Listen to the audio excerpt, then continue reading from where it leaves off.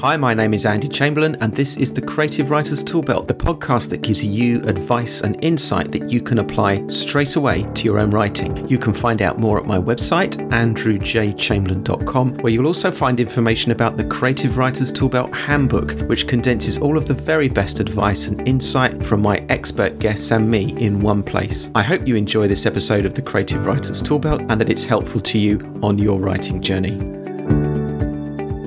And welcome to episode 115 of the Creative Writer's Toolbelt podcast. In news for this episode, as some of you know, I will be at EasterCon, which is the British Science Fiction Association's annual convention. And this year, 2018, that will run from March 30th to April 2nd. And I am going to be speaking on two panels at the convention, one on how to finish your novel, and another, which I'll be moderating, which will be looking at different ways in which creatives can fundraise for their projects. So I'm looking forward to being at the conference. I'm looking forward to being on both of those panels. If you're a listener to the podcast and you're going to be at EasterCon, do come and find me and say hello. I'm also preparing for the Novel Ideas Conference that I'm speaking at in July with my friend Wendy H. Jones, and that conference will be in Dundee in Scotland on Saturday, July the 28th. We're going to be looking at how to structure a novel, writing the killer first line, showing not telling, and giving you all kinds of tools and practical tips to improve the narrative of your work. There'll be teaching and workshops. It's going to be quite an intense day, but it's going to be great fun, and we're going to give you loads of resources to really get you fired up for writing that novel that you're working on, or the one that you've been meaning to start for a long time. Now, the standard price for that day conference is £40, but as a listener to and supporter of the Creative Writer's Toolbelt podcast, you can come along for just £30 by using the discount code, which I'm going to give you a moment when you book your ticket. And that price will include lunch and refreshments. So do come along, come and tell me about your writing project, come and tell me what you're working on and what you're struggling with. I'd like to meet you. And if you're interested in coming, just go to my website. It's andrewjchamberlain.com and follow the link there to the conference booking page and use the special discount code to get yourself 25% off. And that code is E2WNI. That's the letter E, the number 2, and then the letters WNI. And that's the Novel Ideas Conference on Saturday, the 28th of July in Dundee in Scotland. Final piece of news, I am delighted to announce that I'm going to be starting a new Creative Writers Toolbelt initiative very soon, and that's the Creative Writers Toolbelt video channel. I'm really pleased about this project, which I've been planning for some months now, and I will give you more details when I can. But essentially what I want to do is to take the principles of this podcast, which is to give you practical, accessible advice that you can apply straight away to your own writing, and to apply them to some very short videos on YouTube.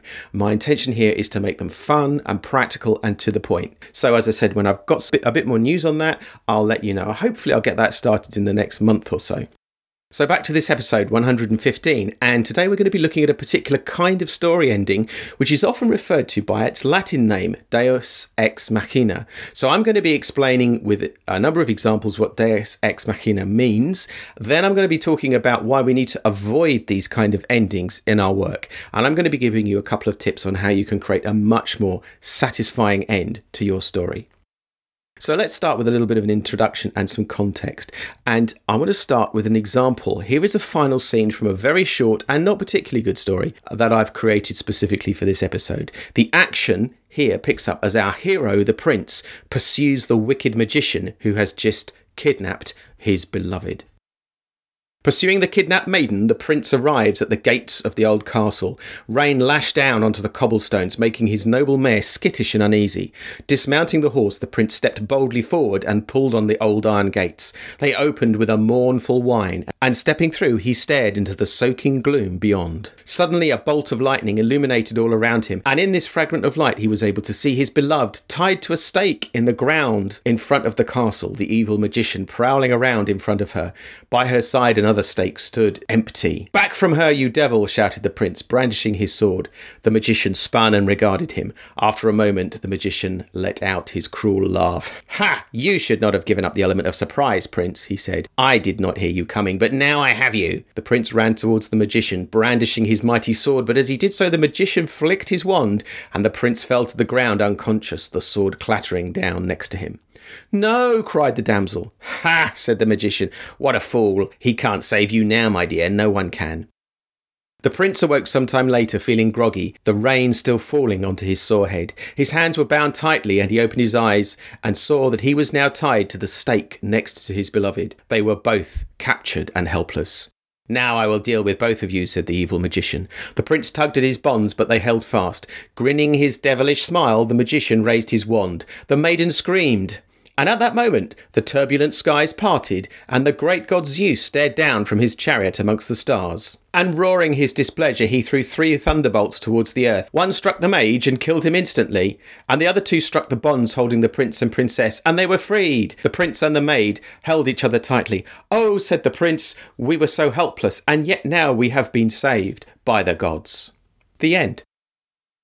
Now that story feels like it has quite an unsatisfactory ending. It feels wrong. It feels like a letdown, because as the story approaches its climax, we ask ourselves, how will this be resolved? But here's the thing, as listeners, we're also asking ourselves a deeper subconscious question, and it's this: how will this be resolved in a way that seems authentic and believable in the context of the story? When you look at what's happening here, you see that our protagonists have not used their strength or their wit, or their skills to save themselves. The prince doesn't produce a tiny blade from his sleeve with which he cuts the bonds that hold him. The maid doesn't manage to slip her hands from the bonds that hold her in the rain and then attack the magician with a hair clip. The prince doesn't use his brute strength to lift the stake that he is tied to out of the ground and swing it at the magician. All of these outcomes, although they are far-fetched and ridiculous, would have been a bit more satisfactory simply because they all have the merit of requiring some kind of input from the protagonists, some kind of effort, some kind of cashing in on the skills and abilities that they have. They all would have drawn on the context in which the story is set. But instead, we have an ending in which one of the gods, rather improbably, just turns up and saves them. There's no rationale. There's no reason given for why this should be. And therefore, as readers or listeners, we find this kind of resolution to the story quite unsatisfying. Now, this type of ending, where something completely out of context and miraculous happens, is not new. In fact, it draws on a very old tradition that goes back to the ancient Greek theatre from 500 to 600 years BC. In ancient Greece, when tragic tales were performed on the stage, a seemingly insoluble problem would be presented which leaves the protagonists helpless and in desperate trouble. This seemingly insoluble problem would then be resolved, not through any initiative of the characters themselves, but through the intervention of the gods or some other supernatural force. In the theatres of ancient Greece, actors playing the part of the gods would be raised through a trapdoor to the stage area, or lowered by crane in a box, known as a machine, to the stage, where they would do their miraculous thing and save the day.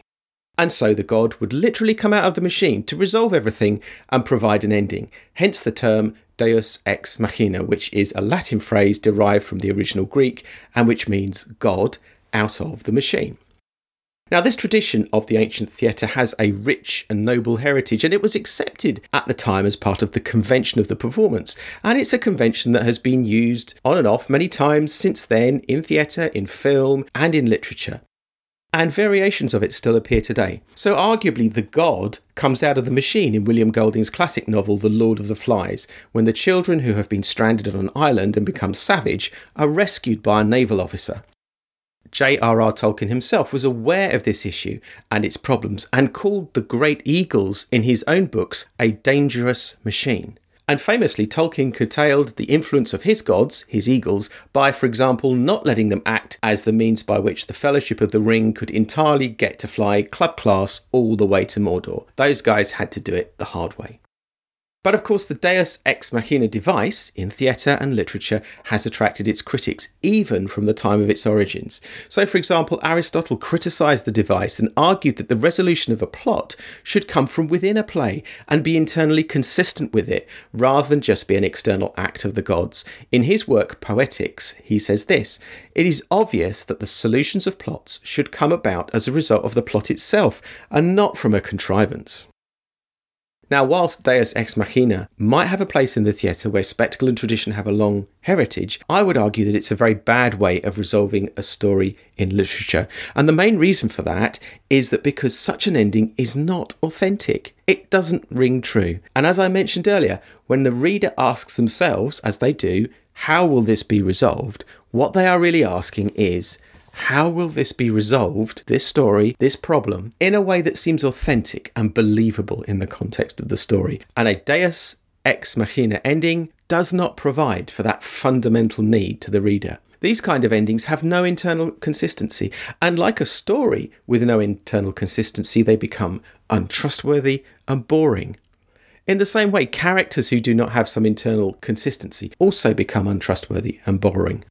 Now, if we look at what happens to a reader when we present them with an unreliable, unsatisfactory ending like this, what we see is that they actually come out of the story as they think about the ending and why it didn't work for them. Our lame conclusion has meant that we've lost the reader, even if it's for a moment and perhaps it's permanently.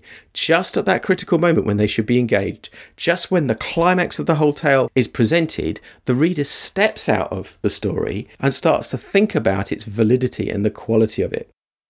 So the Deus Ex Machina ending is likely to leave the reader both bored and stepping out of the story, and in that sense it's a disaster for us as writers and we need to avoid it. So what can we do to avoid these kinds of endings, and what should we do to provide a much more satisfactory ending to our readers? Well, in theory the answer to this problem is quite simple, and even in practice with a little bit of thought and work we can come up with something that's much better in terms of endings than lowering some god in a box into our story. So let's start with the theoretical answer. Well, this was provided for us by Aristotle 2,500 years ago when he said that the answer has to come from within the story, not out of a machine. And it needs to be the kind of solution that is not immediately guessable, but which, with hindsight, is quite reasonable. And Aristotle made exactly this point, again in Poetics, when he said this: a good plot has a beginning which connects to a middle, which connects to an end. The elements of a plot should all tie together, and the best plots contain elements that might surprise the reader initially, but which, on reflection, will seem inevitable and understandable. Well said, Aristotle. And I would adapt this comment slightly by emphasising that the solution needs to come from all aspects of the story: the setting, the plot development, and the characters. To create these kinds of satisfying endings, we need to prepare for them from the beginning of the story. We need to seed into the story those elements that will be required for us to present a credible ending. This kind of approach needs to be done subtly as we drop into the story little features of the storyline and character that will form the groundwork, the investment for that satisfying ending. And we can see examples of this in film and literature. So, for example, in the first Star Wars film, during a scene discussing the difficulty of firing a torpedo into the exhaust port of the Death Star, a gap 2 meters wide, we hear Luke Skywalker in a simple one-liner saying this: "I used to bullseye womp rats in my T-16 back home. They're not much bigger than 2 meters." Now that line only takes 2 or 3 seconds to deliver, but it's an investment in the credibility of the end of the story when Luke does in fact successfully make that shot. In the Hunger Games series, the author is at pains to show us how the new President Coin is as bad, if not worse, as the old President Snow, the villain she's been trying to oust. The estrangement between Coin and the protagonist Katniss is driven home by the revelation that President Coin ordered a bomb drop that killed Katniss's sister Prim. All of this allows us to believe in and even support Katniss's decision to kill President Coin towards the end of the book, despite the fact that this is an act of murder. In The Lord of the Rings, the trauma of the journey to Mordor and all of the associated trials, together with the consistently presented psychological pressure of carrying the ring, means that we can completely believe the final scene where Frodo can't bring himself to destroy the ring. The author has invested in this moment throughout the whole book, and that pays off where we see something which we think is completely reasonable. And furthermore, staying with The Lord of the Rings, we can understand as well why Gollum is motivated to follow the hobbits and the ring all the way to Mordor to attack Frodo at the cracks of Mount Doom, and through the fight with Sam and Frodo to be the unwitting agent who destroys the ring as he falls into the lava. This dramatic scene in The Lord of the Rings at Mount Doom is a fantastic example of an ending that is almost like the opposite of Deus Ex Machina, as all of the author's investment in the storyline and the characters over the whole of the Lord of the Rings sequence comes to fruition in a satisfying and credible ending. As a final example, we can see how Daphne du Maurier builds up the spiteful paranoia of her character Mrs. Danvers in her 1939 classic novel Rebecca, and makes it more than believable that Danvers is the culprit behind the burning down of the house that gives the book its name. So let's review what we've covered in this episode. there are plenty of good reasons for us to avoid a Deus Ex Machina ending to our work. Indeed, we should avoid anything that looks like Deus Ex Machina throughout the whole story. Instead, we should be aiming to provide a satisfying ending by investing in the credibility of that ending throughout the story. We can do this by first devising the kind of ending that we want to present, and then by seeding in across the whole story arc small details that will provide and invest in the satisfying and credible ending that we want. So that's it for this episode. Today I have referenced or quoted from the following sources: Aristotle's Poetics, The Lord of the Flies by William Golding, published by Penguin Books; The Lord of the Rings by J.R.R. Tolkien, published by Mariner Books; Star Wars: A New Hope, directed by George Lucas; The Hunger Games by Suzanne Collins, published by Scholastic; Rebecca by Daphne du Maurier, published by William Morrow. And I am also indebted to Wikipedia, who have provided a very useful and helpful entry on the subject of Deus Ex Machina endings. So remember, keep the God in the machine and don't let him out. Instead, satisfy your reader with a credible and authentic ending that has the benefit of investment across the whole arc of the story and all of the characters and all of the setting, so that when you present it at the end, the reader does not disengage, is not bored, and really enjoys what you've presented to them. So that's it for now. Thank you again for listening, and goodbye. Thank you for listening to the Creative Writers Toolbelt podcast. If you want to find out more about the podcast or me, just go to my website. It's andrewjchamberlain.com.